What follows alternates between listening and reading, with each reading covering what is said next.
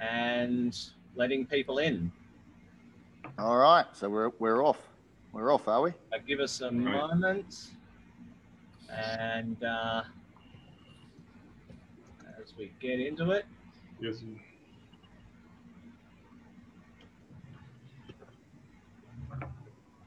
And there we go.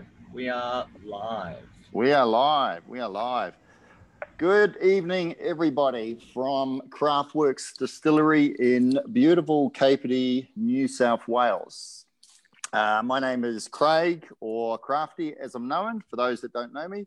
Craftworks Distillery is our little distillery. And what we're doing is Australian craft distillers shooting the shit. So it's an idea that craft distillers would talk to other craft distillers and basically just shoot the shit, have different sort of conversations, and give people a bit of an insight into how we think, how we communicate, and how we interact. But we've taken it one stage further because we thought, well, hang on a sec, what about the people that are involved in us in putting spirits into bottles? And there's a lot of people behind the scenes who are involved in that. You have cooperers, you have maltsters, you have designers. We work on design on bottles. We have water suppliers, yeast suppliers. The list goes on and on. Winemakers, brewers. So over the course of the series, and this is episode 3, we're going to be interviewing those people as well, which is super exciting. We're looking forward to it. So tonight, we have a very special person. This person is a good friend of mine, a mentor of mine, and he is involved in wood extensively. So we're going to be talking tonight to Mr. Andrew Young from YN Oak. And Andrew is a master cooperer. So his bag is wood and all things wood. So Andrew, we'll put Andrew on now. I'm going to ask Andrew the first and most important question. Mate, what are you drinking? Well, tonight I thought I'd rip out a real beauty. It's one of the original ones from Lark that I was involved in when Bill first came to see me. So tonight I'm on the gas. My gas tonight is a Lark, and I'm loving it. Loving it. Very, very nice, very nice. And we also have Luke, local nerd. Luke is a whiskey drinker, IT support. Luke, what's in your glass, mate? I haven't deviated from last chat. I'm on the Starwood Fortis, almost done. Right, almost nice. Filled that bottle. I may finish it tonight. You never know how we go. Yeah, all right. And then we've also got a good friend of mine, very much part of the Craftworks story, and that's Mr. Todd Pointer, or the Todd. So what's the Todd drinking tonight? I'm actually breaking our rules tonight, and I'm drinking Vatman, the return of whatever we called it. The return of Vatman, just when you thought it was safe to get back into spirits. So Todd's breaking the rules. The idea of the show. It's our week, so I'm allowed to. Yeah. It's our week because we launched our first single malt, so it was a big deal. But basically what we want is everyone to be drinking someone else's spirit and talking a little bit about it. So we'll let you off tonight, Todd. We'll do it once. Let's say half of it is Riverborn. Does that make any difference? Oh, that's true. I'm drinking the Riverborn half. You drink the Riverborn half. All right.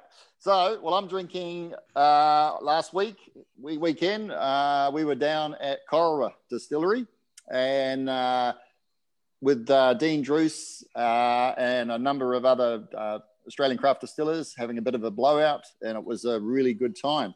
And so I discovered Quick's Courage, which is Pedro Jimenez cask. And so I picked myself up a bottle, and that's what I'm going to be drinking tonight. So, guys, let's kick it off. Andrew, let's go back to you, mate. Yeah. So, how long have you been working with wood? Now, not specifically whiskey, but wood in general. Okay, well, it really kicked off for me in 1976, 1st of November 1976, where I was lucky enough to get an apprenticeship at Penfold. So you could say from then that's when it all started. Right, okay. And what was the attraction to get into being a Cooper? Well, when you're a young lad, you're a bit wild and you want to do what you want to do. And luckily enough for me, for once in my life, I listened to my father, and he said, get yourself a trade, lad, or, something decent. And I was never interested in vineyard as such, but I had an opportunity to go into the Cooper shop every time Dad delivered grapes to Penfolds. So I went and annoyed the old Cooper, and eventually, out of the blue, after annoying him so much, he threw his hammer and drive on the Cooper's desk and said, meet me up in the boss's office tomorrow and bring your father. And we went into the boss's office and signed my life away for 5 years, 5-year apprenticeship back then. And wow. One of my mentors, which I'm absolutely so thankful for, and it can never be repeated, of course, is the late, great Max Schubert. So that's when I got into wood, into wine, Penfolds, and did all the hard yards right from scratch.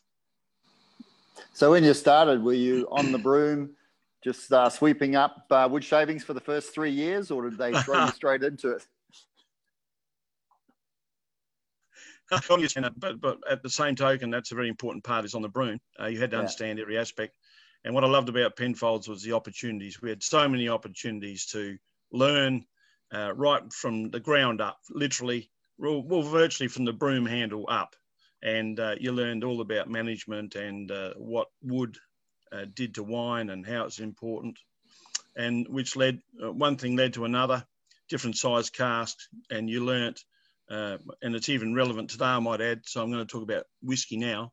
Yeah. But in the wine game, but it's like I said, I'll repeat myself in the whiskey as well. You can have a tainted cask, and we spend a lot of time sorting out tainted casks. And I must say, it's one of my biggest concerns, even for the whiskey industry in Australia. There are barrels and there are casks, but, and here's the but, it's not always to do on price, because what could be lurking in that secondhand wood, for example, it can be soul destroying. So you could even lose all your spirit through a badly tainted barrel. Right. Yeah, from a whiskey maker's standpoint, it's generally accepted that between 60 and 65% of the flavour of a whiskey has come from what barrel has been used, what's been in the barrel previously. So we put a lot of importance on barrels. And one of the areas with barrels that I think is concerning a lot of Australian distillers is supply. Of, there's a lot of new distilleries opening up, and there's a lot less good fortified wood around compared to where there was even 3-4 years ago. Yeah, no doubt. So what's your take on all that? What do you think's driving that, and what do you see as a way to remedy it? People aren't going to just start drinking ports and sherries and instantaneously you're going to have those barrels, because you just don't have the age on the barrels. So what's your thoughts on it? Well, you might recall that over 5 years ago, I put something out there with you and a few other guys, and I just mentioned it, that it's not going to last forever.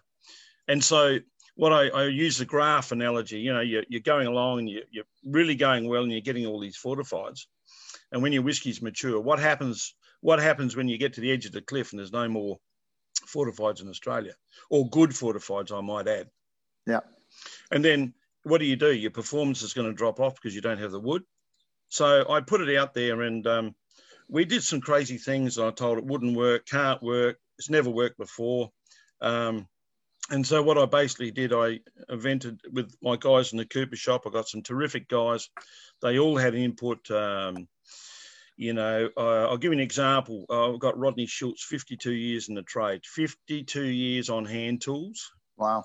And And I'm an old bugger myself now, and I'm coming up over 45 years in the hand tools. And I got another guy there, a real gun guy, Michael Hoffman. The guy is really good on quality control. I got another fella too, Jeff. So we worked as a team, and we decided, well, we're going to have to do something. And so we invented what we call super cask. And we went against the conventional science, I suppose. We didn't want to do any shortcuts. And Crafty, you know yourself, I've always said you can import barrels into Australia, and that's okay. But deep down, you don't know what you're really buying, and you're trusting the guys that do the importing to do the right thing, and that's okay to a certain extent. But we got these barrels, wine barrels, as we can tell everyone now. And I'll leave it to you, Crafty, to say the results you're getting out of Supercars.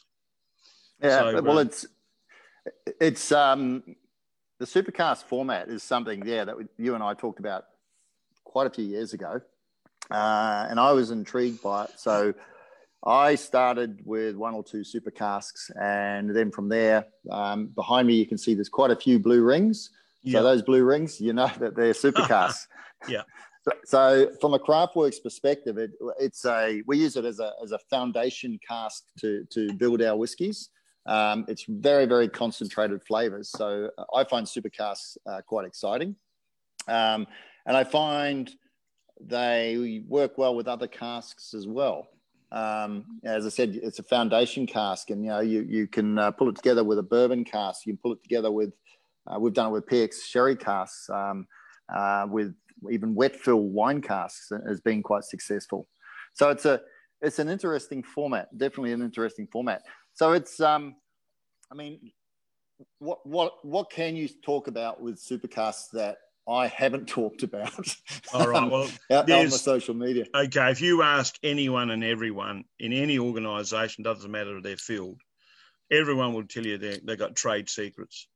We only have a couple of trade secrets on supercars because, believe it or not, the heavyweights, if you like, have been investigating what we're doing and want to know what we're doing, and it's that part of it we don't share.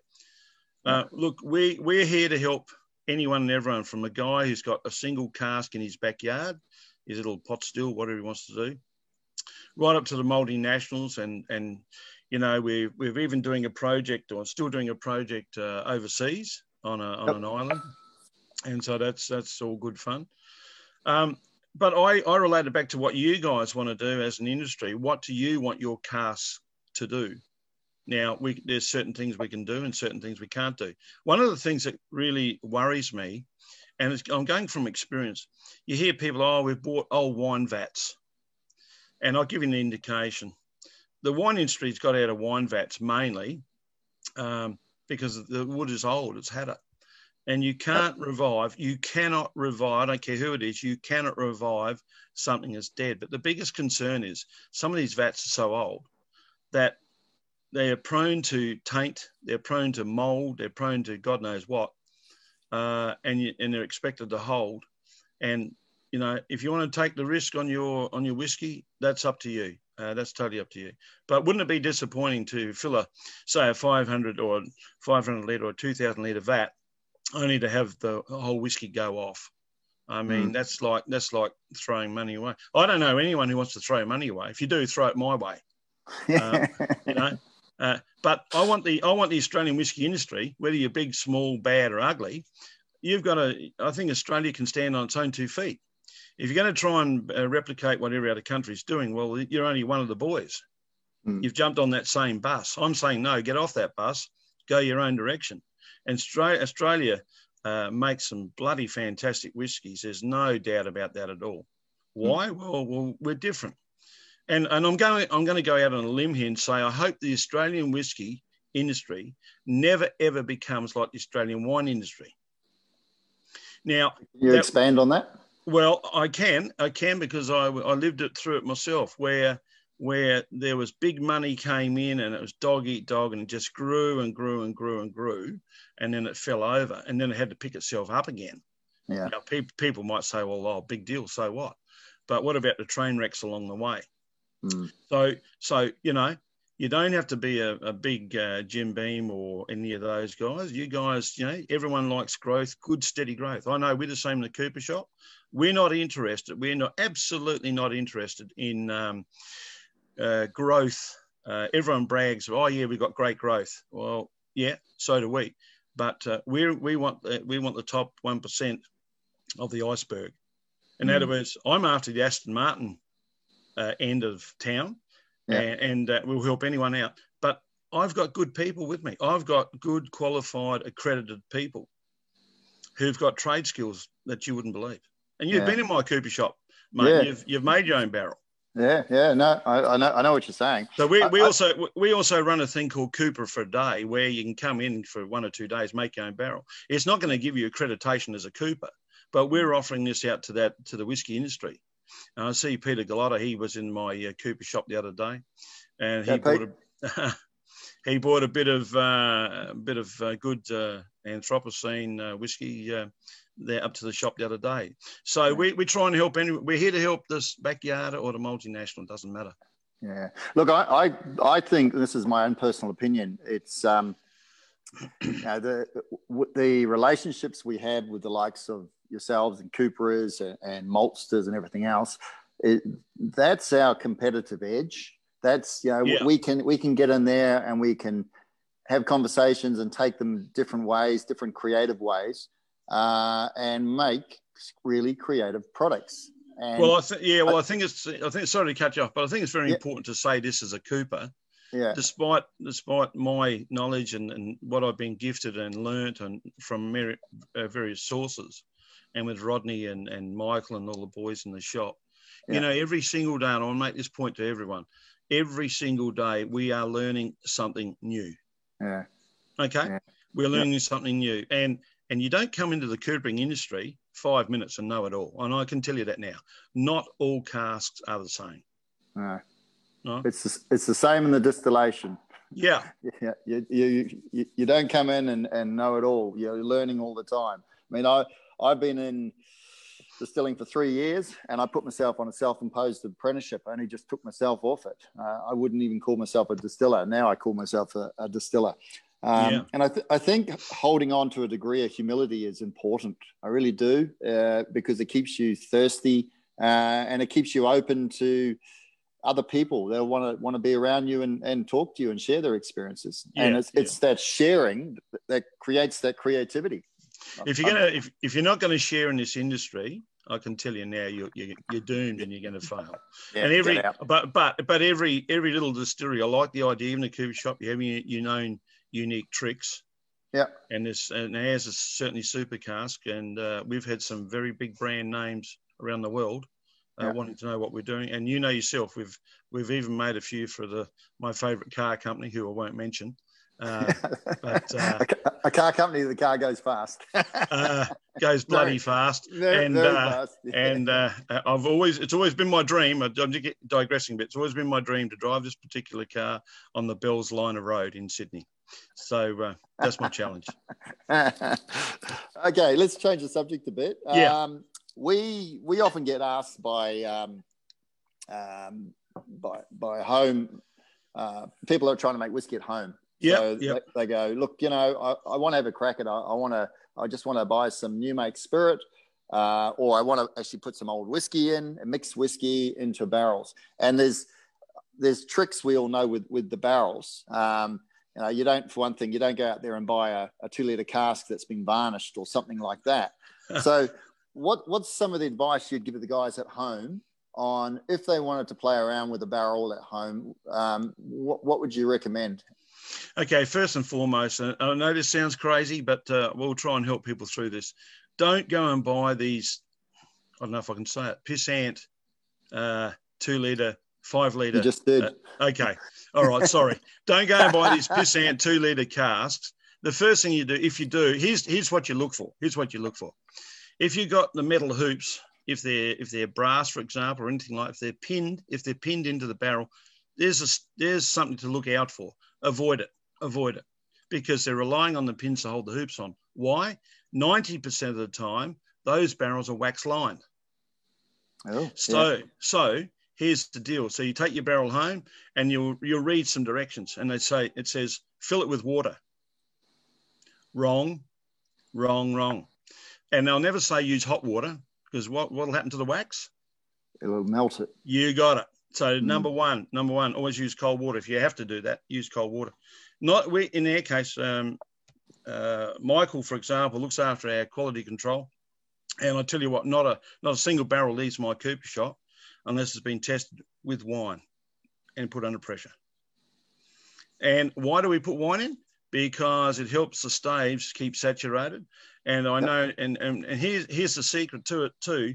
If you produce a barrel in Australia, we try and produce about 10 to 14% moisture content in the staves, where they're jointed up nice and tight. But we factor in if they're going to be shipped, especially during, I dare say it, COVID times, we don't want the barrel hanging around on the wharf or in the port or on the semi-trailer. So, Crafty, for example, if I'm sending you a barrel in Sydney, I'm sending that barrel ready to go. So, bang, you've got your spirit ready, and the barrel arrives, and within a couple of days, it's full of your spirit.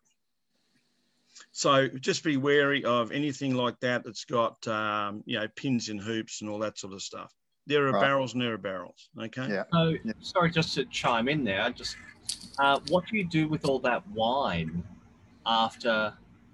So you fill the barrel with wine before it goes out. Yeah. What do you do with that then?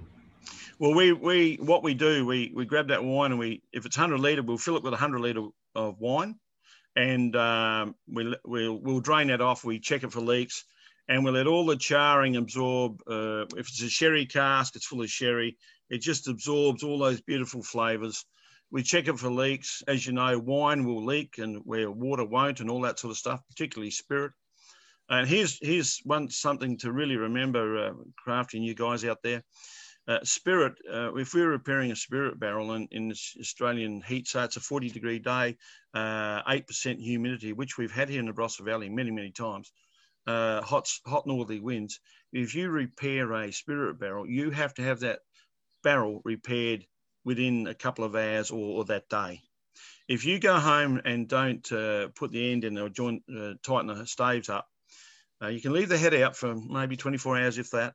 But spirit's very drawing, and it just evaporates and all the staves dry out. So when you get a cask, we will fill it, we'll drain it off, and we'll always leave a little bit of port in there. And that's our contribution to the Angels. Because they take enough. Yeah, they do. They do. They do. But it's worth the extra care and attention. I'd rather not sell a barrel.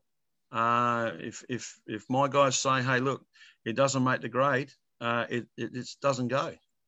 Because it doesn't matter how many years you've had in a trade, you're only as good as your last job. Yeah, true. Right? Yeah, no. Quality's important. So you're exporting barrels. Yeah. So that must be challenging because you said up in the islands and that. I mean, that's the climate there. God, that must be really challenging. We love it. We love it. Do you want to know a little short story on that? Yeah, go for it. Okay. So there's a little island, what are we, to the east of Australia, north east of Australia, a few thousand k's away. And they use the word bulla. And I think you know where that is. Yeah. And anyway, we had the challenge. They've got 30,000 barrels of rum. And we were tasked, Michael and myself, went over and did a few barrel repairs. And they loved what we did, and we helped them. And I got approached on the sideline and said, look, hey, can we just play with some whiskey? Can we just have some whiskey barrels? So we made up the three barrels for them, hogsheads. And it was all a bit of fun. It was a bit of a joke. And they said it wouldn't work, can't work. And I noted what was happening to the end of the cask. And this is something else for Australian guys to note. When you've got your barrel full, there's a difference between a leak and a weep. Now, Crafty, you and I have talked this many, many times. Yeah. So one of the things is if I see my barrel weeping, you know what? It's bloody Christmas time. I'm overjoyed because that interaction, and hopefully you can get one there, Crafty, and show us. And demonstrate to us. Yeah, I will shortly. I've just realised I'm chewing through power, so I've got to go find some power. All right. You go and find some power. But but the whole issue is if you've got a weeping cask, that means that cask is working for you. Okay? A weeping cask. If you've got a leaking cask, hell, that's a different story. That's profit going to the Angels. That's profit going on the floor. So, but there are means and ways of fixing a leaking cask if it does happen. You can use brown paper, string, that sort of thing, as I demonstrated to you at Manly that time. Hang on.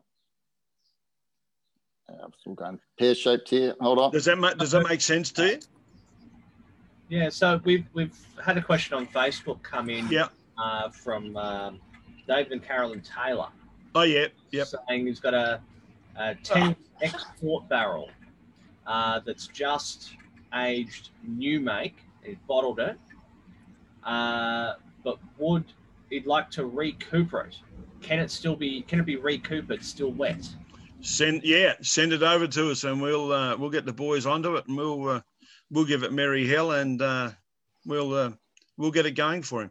Just remember, doesn't matter how good the cooperage is, they're never the same. So you just can't keep on using them on and on and on.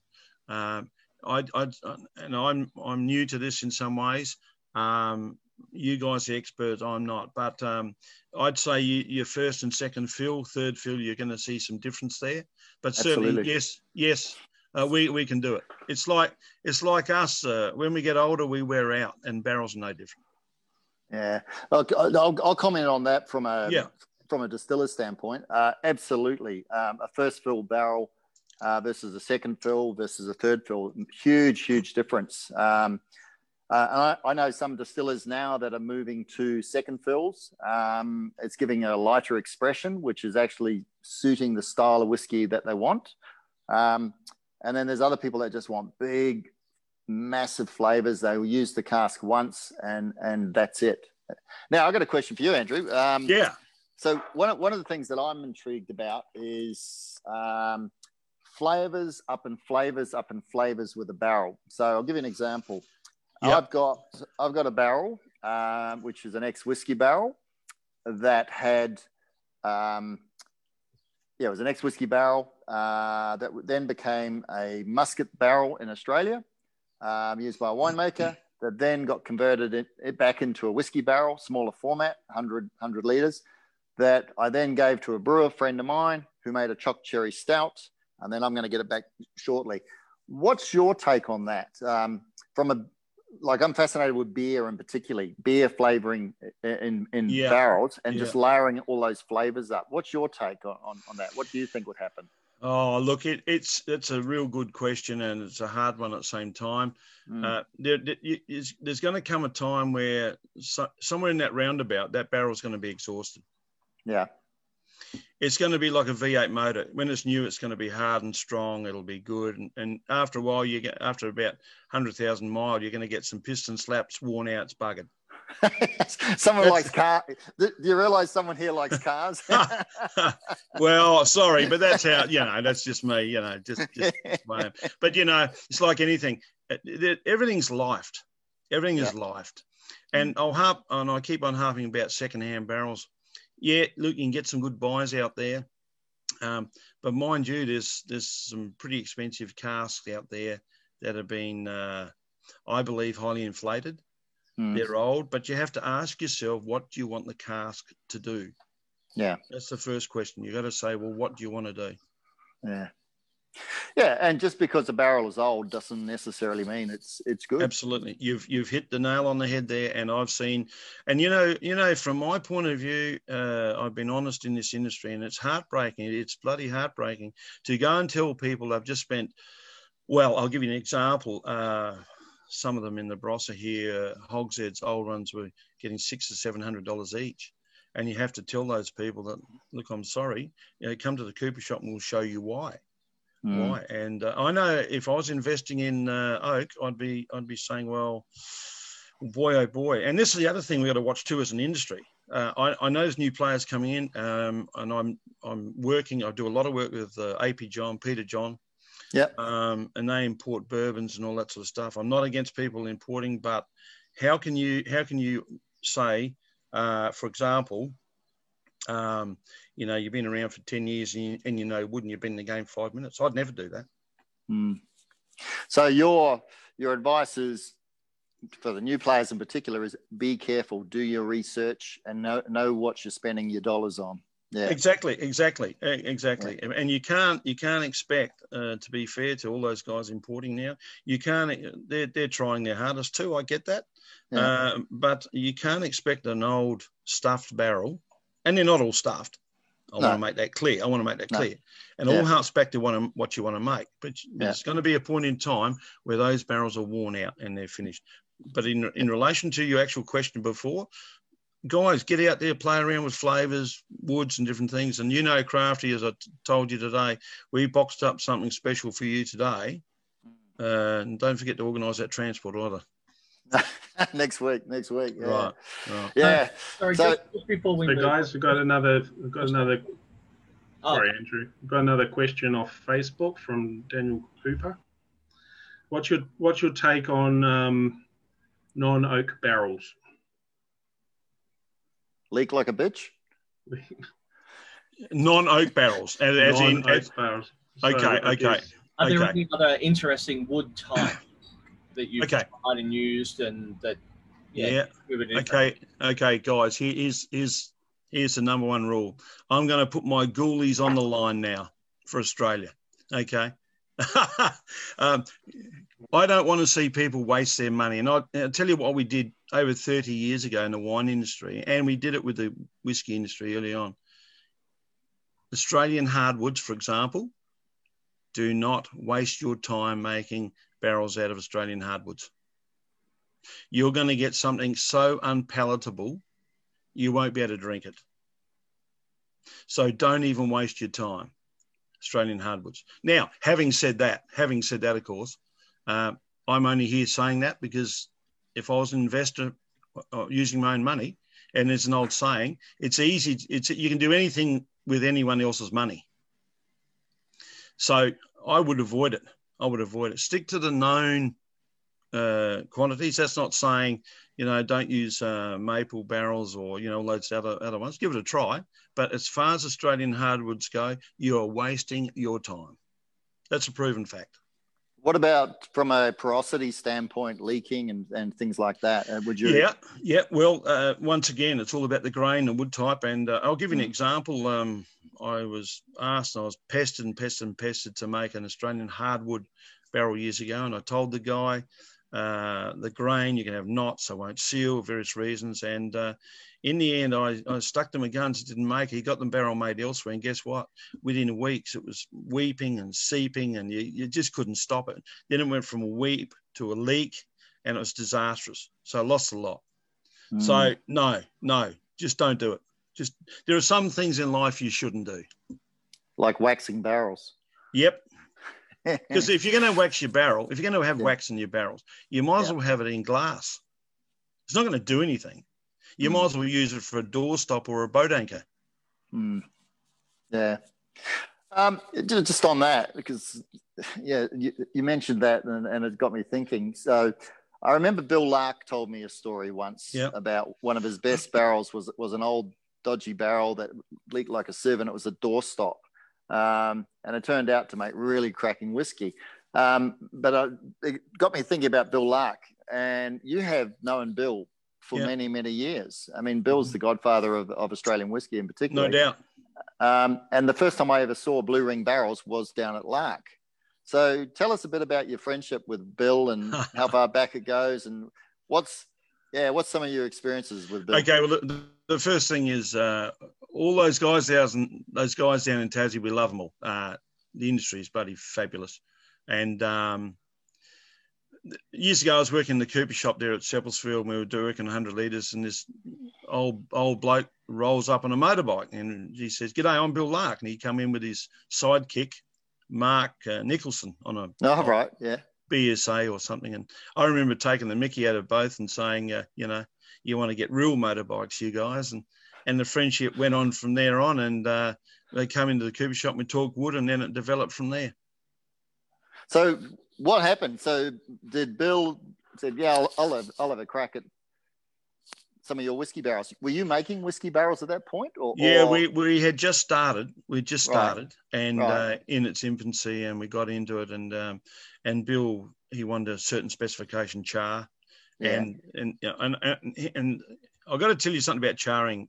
Or do you want to talk about charring now, or talk about Bill later on? Or no, good. Yeah, jump into char. Yeah, charring. Okay, charring's very, very important. It's the single most important thing, believe it, on a barrel. And Bill wanted a relatively heavy char. Now here's the deal. So some of the barrels that we're getting from Seppelsfield, the big, chunky, heavy heavy flavoured barrels require a certain heat. Now, you don't get a heat gun.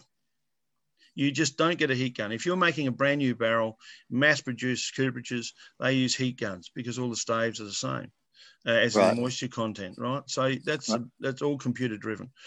But we use that up there, which is good. And not every cask is the same. There's too much flog with all the heat gun business. So we listen to what the distillers tell us, in this case, Bill, and we developed a certain type of cask for him. And a little bit like when Max Schubert was doing his thing with Grange. He was overboard and the company told him to stop. Now look at Grange. But getting back to Bill, so he was making a style for Tasmania, and the rest is history. And now one of that's actually gone generational now. Chrissy Lark uses your barrels too. Yeah. Well, we're passing on, and we went down there. I took good friends Hoffman's down to who works for me, and Michael and his wife, and we went down and had a good time in Tasmania. We loved it. Did a little bit of sailing on the harbour there and loved it all. And nice. Learned about the industry. So I think it's great that everyone's whilst you're independent, yes, it's really important that you work together. Yeah, no, exactly. And one of the reasons we're doing Shooting the Shit series is to have these sort of conversations so people can see that there are other people involved in what we do to put spirits in bottles, and those relationships are very, very important. It's not like we're just placing orders and we never meet the people. We have like you and I, we communicate every couple of days, shooting shit about various things. Yeah. As do others. If people ring me up, anyone can ring me up, and if it's bad, if I can hear the phone going, I'll answer it 90% of the time. If not, I'll get back to them. But I'm prepared to share our knowledge and help people out. It's most important. We're on the earth a short time. Let's make it a good time. So, what do you think? We've had a question from Mike Leyland on Zoom, saying, "What do you think of?" I'm going to pronounce it wrong. Mizunara Oak. Yes. Missouri. No, Japanese oak. Japanese oak. Japanese oak. Mizunara oak. Yeah, it's good stuff if you can get hold of it. But it's like gold. Right. I'm lucky enough. My wife's brother lives in Tokyo, and he's got access to I've forgotten the distillery now, and we've got access in there. And if you get hold of all those quirky one-off oaks, then give it a go. But stay away from the Australian hardwoods. You're going to be disappointed. Okay. Yeah, interesting. Well, okay, question for you.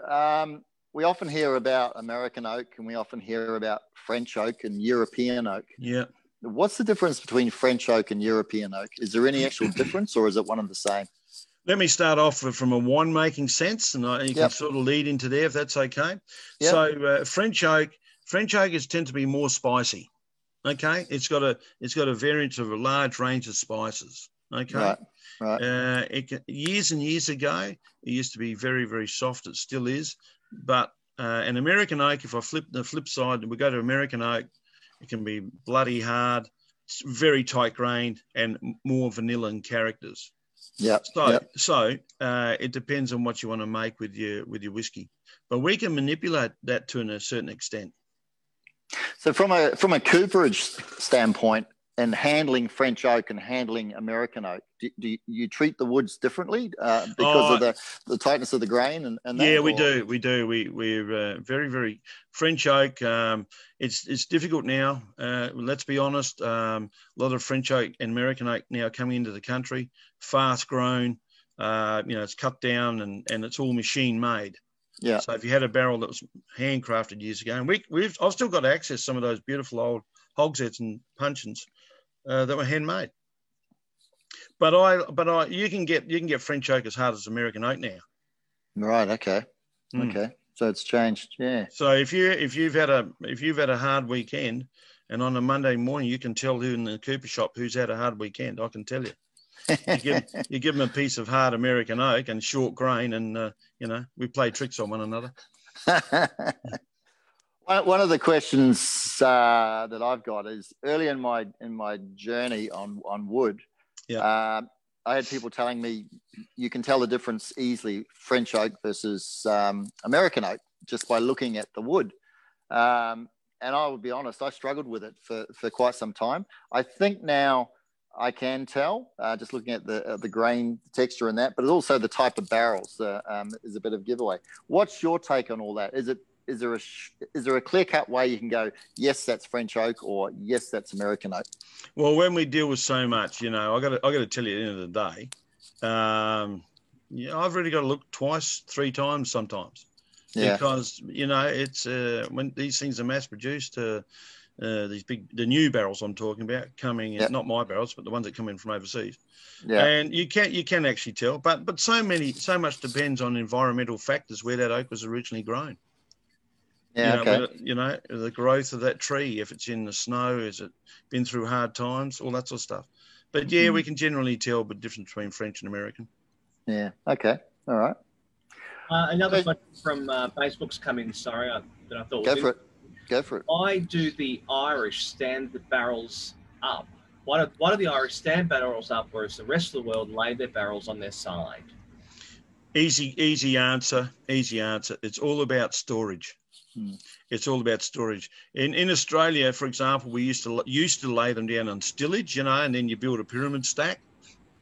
Then it's all about economies of scale and handling. It's all about handling the barrels. So now you would put those barrels on barrel cradles and you handle them with a forklift.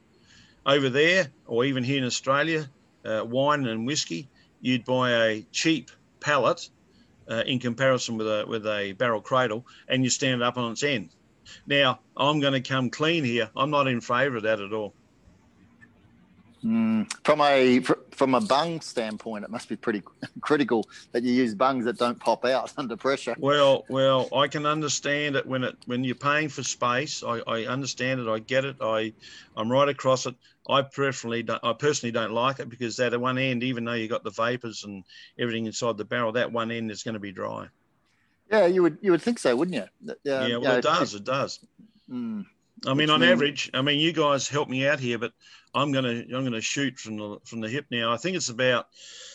Could I safely say is it 3% angel share per barrel, even in the hogsheads? I don't know. It could be higher. I don't know. It'd be higher. I'm about on my hundreds anyway, about 7%. Yeah, wow. So it's pretty high. And I know someone up the road, distillery, they're about 9%. Yeah, well, there you go. So Yeah, it's all. I know it's all compromised. I get that.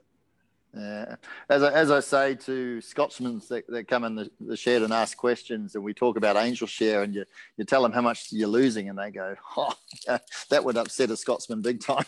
Yeah, to lose that much. That's a leak. They've got short arms and deep pockets. Those guys. So, what do you think of? What do you think of the craft spirits movement in Australia? Looking at it from your perspective, do you see we're in a golden time? We're sort of coming to the end of the golden time. Do you see there's opportunities? You mentioned concerns of what happened in the wine industry. Yeah, what's your take on it? Yeah. Guys, I think your quality, all of you guys collectively, all over Australia, your quality will win the day. And I talk, if I can relate to my own Cooper shop, most people come into the Cooper shop, they say, how many do you produce a day? What are your numbers? What do you produce? We don't worry about numbers. And I'll tell you why. If you make a quality product, the world will come to you. Right? The world will come to you. Now, what a situation to be in. Right? Yeah, you're right. Yeah, I agree. And I'm once again, I'll relate it to the car industry. If I drive brand X, where they make thousands a year, do I want to produce thousands a year, or do I want to produce the pinnacle Aston Martin range? There it Now, is. He said it. Well, okay, yeah, sorry, but that's where we want to go. Now, the guys in the craft industry, you guys across Australia, even the bars, the hotels, the pubs, the clubs, you guys have got such. I mean this with most sincerity. You guys, what you have got, you guys don't stuff it up. Don't stuff it up. We'll try not to. No shortcuts. No, well, what will happen if someone comes in over the horizon, been in the game 5 minutes, and puts a product out that's inferior? Yeah. And I can tell you from the wine industry or anywhere, anything that you manufacture, if you've got a customer that's been loyal and with you for years and years and wants to follow through for years to come, once you've lost that customer, forget it. They won't come back. No, you build your brand loyalty with your quality. And you build it, and like and I the way you built interact. Yeah, and how I built my cooperage, I've said to you just a minute ago, and it still stands true. I'm not interested in numbers, what we produce a day. Yeah. Because if I made, I'll just throw it out there for the hell of it. If I made 100 barrels a week, which I don't, but if we made 100 barrels a week, and 10 of those barrels go out and they're faulty, I said before, you're only as good as your last barrel.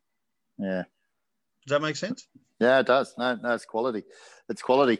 One of the things in the space that I'm operating, craft distilling, is a lot of us are very collaborative. We work with each other. We share information. In the cooperage space, is that the same? Do you have that? You mentioned AP Johns before. Yeah. Is it like that sort of relationship with cooperages as well? I've got that with Peter John. I've known the John family for years, and when I was at Penfolds, we bought all their AP John barrels. Yeah, they make a robust product. That family's been in the industry over 125 years. I think, to me, that's got to be respected. And I welcome new players to the industry, but what I'm carefully guarded about is someone who's been in the trade 5 minutes. My biggest thing is where are they going to be if something falls over? Yeah. No, fair comment. That's just the way it is. Yeah. So we've got another Zoom question here for you guys, or for Andrew. Yep. Do you mix up your staves, i.e. bourbon, port, sherry? Well, wholly and solely, it depends on what the customer wants. I mean, we would say to the customer, if I can use this, Crafty, I can say, well, Crafty's done a little bit of this, a little bit of that. It's been successful, and I'll say to them, well, don't go down this road. And I'll give you an example. I wouldn't use American or French oak staves and then put Australian hardwood ends in, as an example. Hopefully that answers your question. Yeah. Known quantities all the time. Yeah. And you can marry American oak and French oak comfortably in the barrel? No problem at all. No problem at all. But you've got to look at the age of the wood. Mm. Yeah. But then again, someone would say, well, why not just have an American oak barrel and a French oak barrel and just marry the product at the end? It'd be a lot easier, wouldn't it? Yeah. Oh, yeah. And look, we've made barrels too where we've had equal amounts of French and American oak staves, and we've even had some German oak staves, which I won't use again, because German oak is so soft, it just causes you grief. It's messy, it does leak, and it's a bugger of a wood. It's very soft. I've never heard of German. Is it like Hungarian oak? Is it? Yeah. It's very, very, very, very soft. Yeah, right. Very soft, and even the bluntest of hand tools will just slice through it. Right. Now, there's a question. Yeah. So, as a miller, brewer, distiller, sometimes we have to repair a barrel because barrels move. Correct. But we get a lot of storm fronts where we are rolling through off the plains, puts the barrels under pressure. So we've banged hoops on. I have taken headwoods out and things like that. But what basic toolkit? If a distiller came to you and said, mate, I need to have the tools so I can do some of my own repairs because I don't have a cooperage close by, which a lot of us don't. What would be the basic tools you would recommend to a distiller to get their hands on? Good question. And Crafty, I know your cooperage skills now. So I've banged my thumbs a few times. I know. But you're not a member of the Cooperage Club unless you've taken a finger off or done something. So here's the in answer to your question. You need a good quality hammer and driver. You want a good hammer. You don't want some pissant thing that weighs half a. You want a man's hammer. Okay. You've seen those in the Cooper shop. Man's hammer and a proper driver. Yeah. That's number one. And also you want a chisel in your toolkit. You want some spigots in your toolkit, wooden spigots.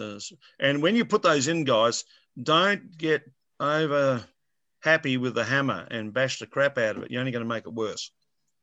So, for example, if you get a wormhole or a bug or something, and you put a nail in there, just go gentle, and give it 5 minutes. The other thing is the old brown paper bag trick. Don't use white paper. Use brown paper. It's got the nice amount of cellulose in it. Roll it up as we demonstrated to at Manly that time. Yep. And gently push it in the joints and go from there. But most of it hinges back to always have your barrels full if you can. Mm. Yeah, right. The worst thing for a barrel in Australian conditions at 40 degrees, for example, at 10% humidity, and we've had it lower than that here in South Australia, I can tell you. Howling bloody northerly wind, great fire weather, as you know, I'm in the country fire service here, great bloody fire weather, and it just drags the guts out of your timber, as in moisture. Mm. No, like I've seen it firsthand. I picked up a little 10-litre barrel that was dry. Hadn't had any spirit in for a while, and it basically disintegrated in my hand. It just collapsed the staves, the hoops, and everything. You raised a good point there. I want to say to everybody, if you got your wood, and you'll often hear people say, put it in a bucket of water or fill it with water. Don't do that immediately if it's real bad. You've got to tighten the hoops first. I've had so many people that have just filled the barrel up. Water's expensive. And ideally in any situation, one, you should never get there where it's that loose. But two, if you are, the best thing for your barrel, believe it or not, is very slow, gentle steam. Right. What that steam does is sterilize your barrel, number one.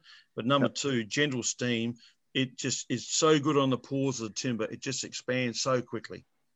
Mm. Not all of you got steam, I realize that. But hot water or cold water. But you should never get that far. We've got a couple of display barrels outside, purely just display barrels. And Todd and I, over January, intend to pop the hoops, pop out the headwood and play around with them. And, play around with a bit of cooperage, low risk because they're empty barrels. But it'll be a bit of fun, won't it, Todd? It's how you learn. They're on the verge of collapsing, those barrels. So. Yeah, they are. But it's how you learn. And we, like I said, we're running a very successful, we call it Cooper for a day. We're pushing it out to 3 days now. You'll leave our Cooper shop with good knowledge, good basic knowledge. You won't be able to call yourself a Cooper, but it's our contribution to helping the industry. And I think it's necessary. Yeah. Look, I think the next thing is once the borders are down, and people can move again properly. You need to get your ass on the road and get back up here, And I want to come to. I want to come to Sydney, guys. I love it over there. I love the bloody Blue Mountains. Unfortunately, most of my time's been firefighting over there, and I just want to come over and get on the gas at Circular Quay and zip out the Manly and see you boys up in the Blue Mountains. And hell, life is short, guys. Come on. He did it again. He mentioned gas, which is a relationship to a car. Can't help himself. Well, But I'm willing to take any. If there's more questions there tonight, hit me up. Any more questions, Todd or Luke? Have a quick look. Having a quick look. Typical Cooper piss head. I saw that comment. We've managed to get through the questions. We've had quite a few good ones, which has been great. Yeah. No, it's been an informative session. Yeah. How's our time? We are 5 to 9. 5 to 9. All right. Yeah. Well, we might wrap it up then. That's get the hour. Just one other question as a budding distiller myself. When you've got those small barrels sitting there that I just haven't had time to fill, Yeah. What am I best to do with them? When you've got I've got two 5-litre American oak barrels that have had spirit in them before and also had a bit of red wine in them. What do you do with them in the meantime? Can I be cocky for once in my life? Once. Get your bloody priorities right, and get your bloody barrels full. I'm not overstating that. Serious guys are serious, because would you give me $100 note to light the barbecue with? Oh, look. No, that's how I'm going to. How's that, Craft? He's not a car this time. No, not a car. But wasting money. Yeah. I want to reiterate it, guys. Get your barrels full. Keep them full. Keep them full. Keep them full. Keep them full. And that's the way to go. Just whatever you can do to keep it full. I noticed there was a question there come up on the screen a minute ago. How do we char our barrels? Yep. Yeah, good question, actually. Yeah. Okay, that come from my old mate there, Peter Gallotta. G'day, Peter. Hey, Pete. Look, there's various ways of charring the barrels. I'll tell you what, we use gas, and I'll tell you why we do. We've got really good control over gas. We can hit it hard. We can lock in the flavours. Most of you guys have been in the Cooper shop. We can give a good layer of char, depending on what you want, without destroying behind that layer of char the flavours of the original barrel. Now, super cask is done in that way, as you know, and it's all about having good, even control. So, all right, I've got a question. So, toasting, yeah, in a general sense, versus char, what is the difference from a Cooperage standpoint? Very, very, very good question. So, all wine barrel, or most wine barrels, when they're bent, they're fired.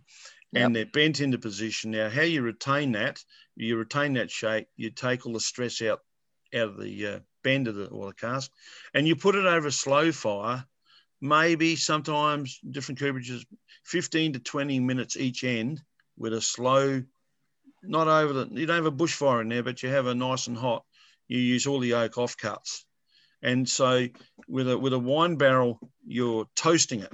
So you toast it like enough to open the pores of the wood up.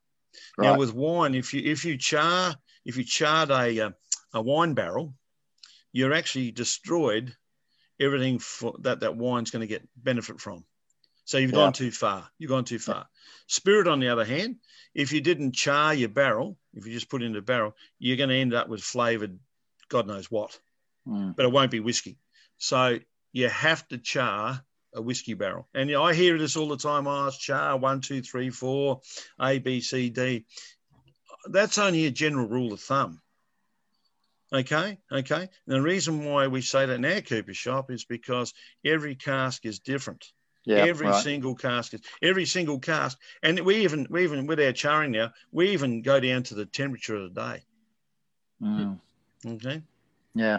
A popular question that's coming up on both Zoom and Facebook, and I think you touched on it a bit before, is stopping leaking along stave joints or the ends of staves. Yeah. What's your hot tips for that? Well, once again, if I owned a distillery, and tonight we're talking about whiskey barrels and spirit, if the cask is weeping, I wouldn't worry about it. That means that cask is working its guts out for you.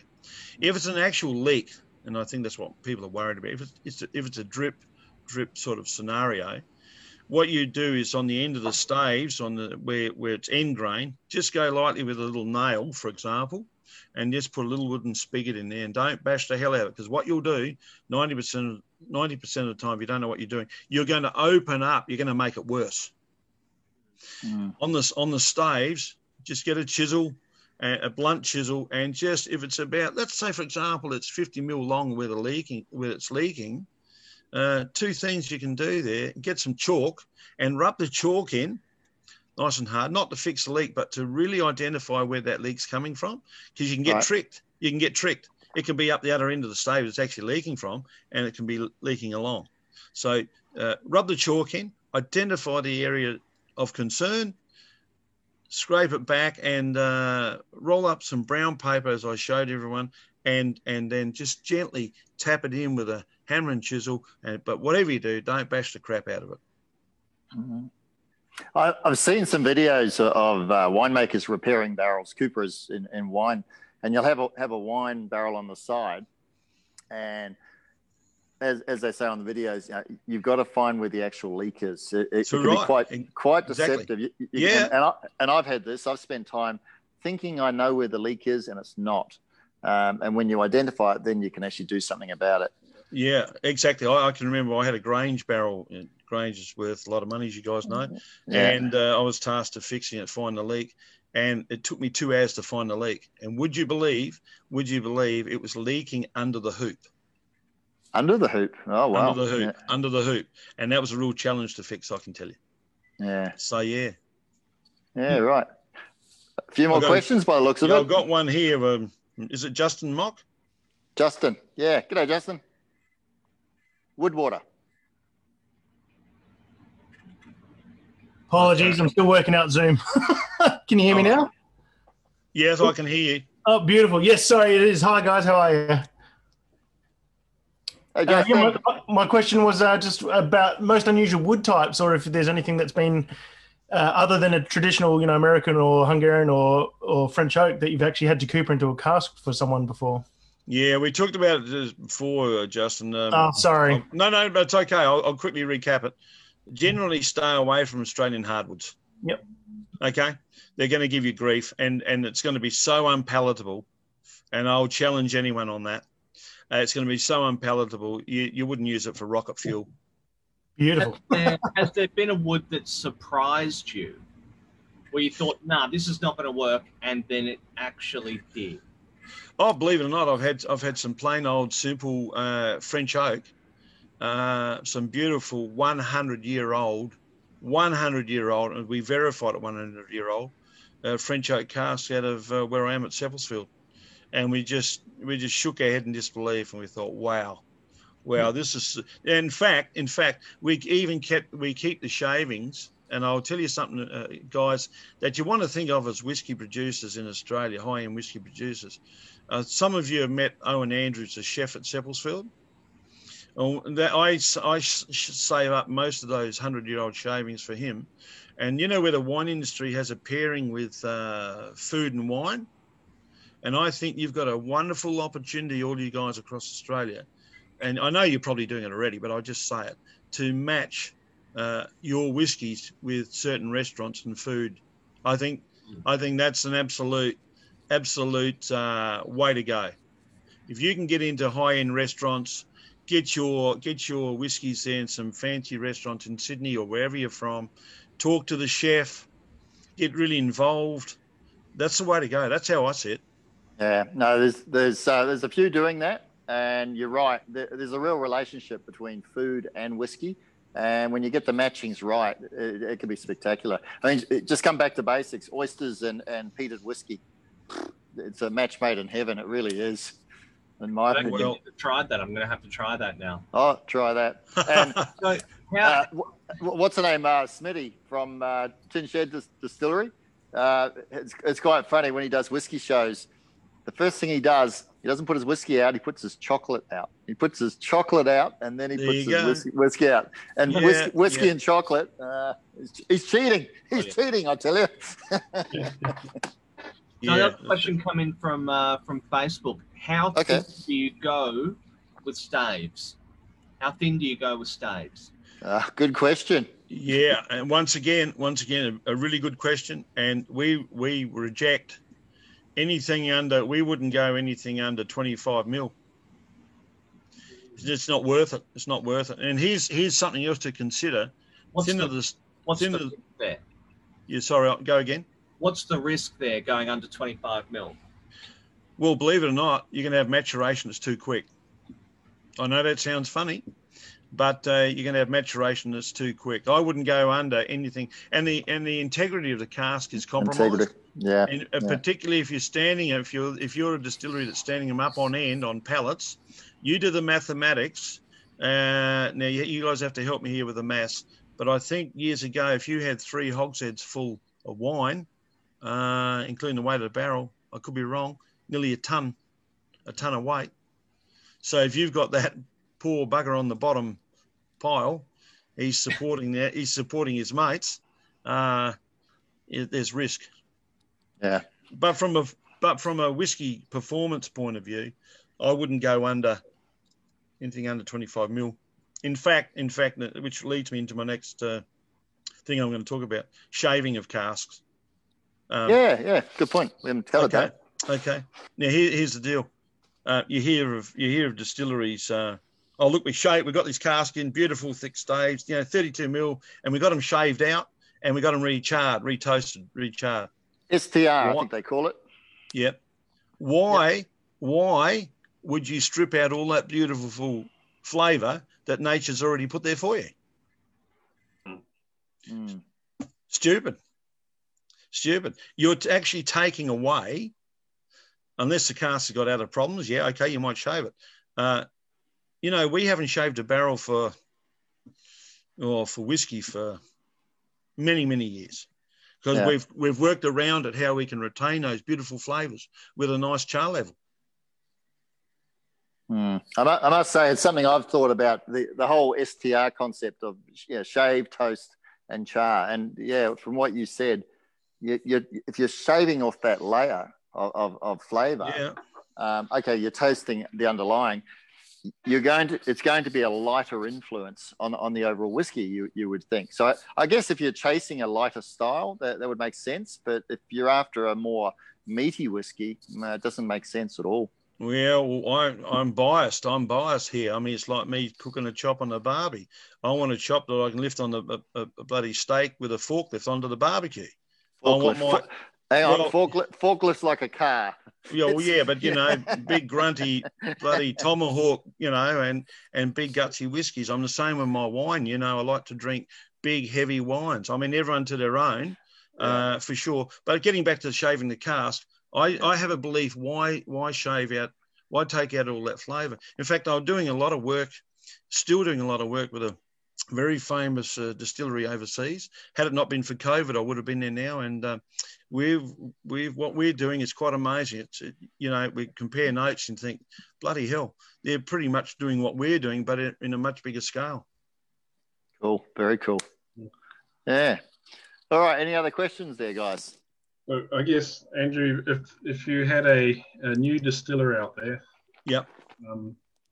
came to you and asked, what size barrel would you recommend they started with? Okay. In Australia, I would say you start with a 100-litre barrel. Yep. And then we do what we do in our Cooper shop. We have a full wood program for startups and even the big distilleries. Now, let me give you an indication. We say start off 100-litre, where you're from, for example, and most of the places are coastal. 100 litres is a good size, so you can get their head around what they're doing, effects of maturation. And then if they want to be long-term, because as you know, it's a long-term game. This whiskey industry is a long-term game. And you can burn money like it's going out of fashion. And I'm not into burning anyone else's money, I can tell you that. So I advise people, we'll start up an oak program for you. Start off at 100-litre. You get rolling at 100-litre and then introduce, don't go to 220 litres because they're being phased out in Australia mostly. And then you go to a 300-litre. So a 300-litre hogshead. So you bring the two together. You still have to have your rules and regulations, how it's all matured. But when you want volume, you go into your 300 litres. So 100-litre, let's just take it as an example. 100-litre matures in 3 to 4 years typically.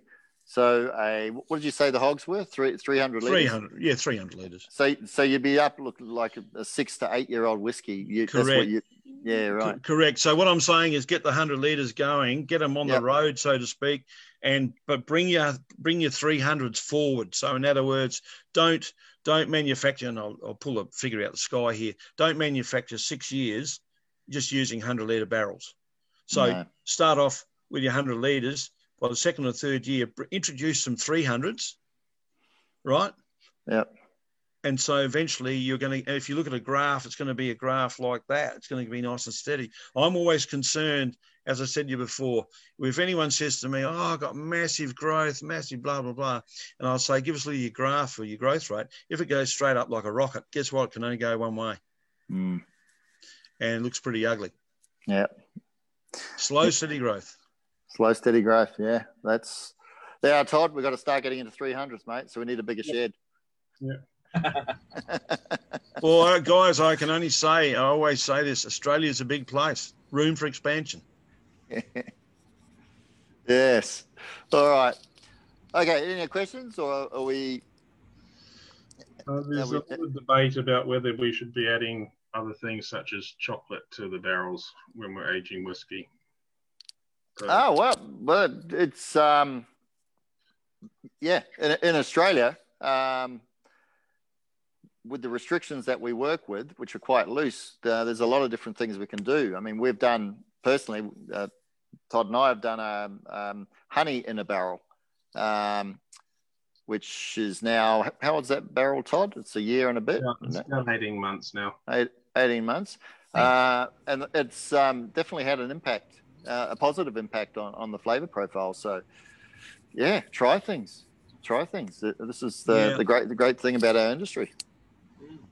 Another question from Facebook there, from David and Carolyn Taylor.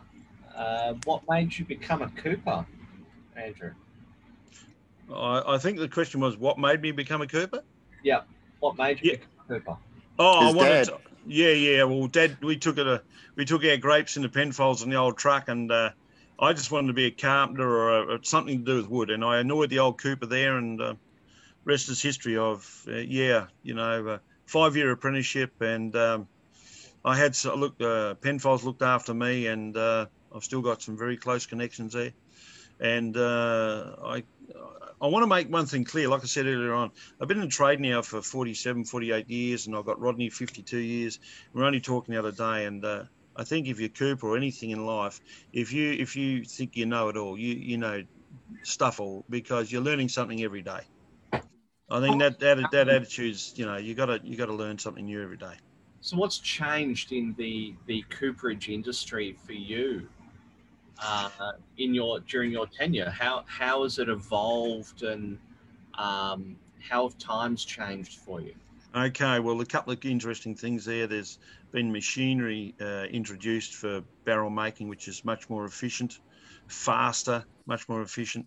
But of course, with more machinery, what happens, it goes from one machine to the next, not in my workshop, but in the big cooperages. And virtually you hardly touch it now, except when you're loading the machine and going to the next process. One of the concerning things, and we've started up, this is why we started up Cooper for a day and invite everyone to come to Seppeltsfield, is the lack of apprentices. And guys like Peter Gallotta in the Cooper shop the other day using a brace and bit, but we'll put him on the hand tools. But seriously, guys, is the actual accredited Coopers passing on their skills. Yeah. Now, you can read all the books you like. You can go to old mate Dr. Google, and you can do that. I'm not against people having a go, but unless you've got a proper accredited school, or which we're working on now to help the industry, wine and whiskey industry, costs of coopering are going to go sky high. Is there a danger that coopering is becoming a lost art, or? No. We put things in place 5 years ago to cut that off. We're going to make sure it survives. And we're working with a number of other places to reintroduce programs. We're cutting right through red tape. Make no mistake, we're going to cut right through red tape. If we have a wall in front of us, we're going to push it over, because it's too important. If young guys or girls want to give it a go, they should have every equal opportunity as what I did to give it a go. How are you seeing the split, just talking about guys and girls, how are you seeing the split of gender adoption of becoming a Cooper? Oh, it's a bloody tough gig. I mean, I won't pull any punches.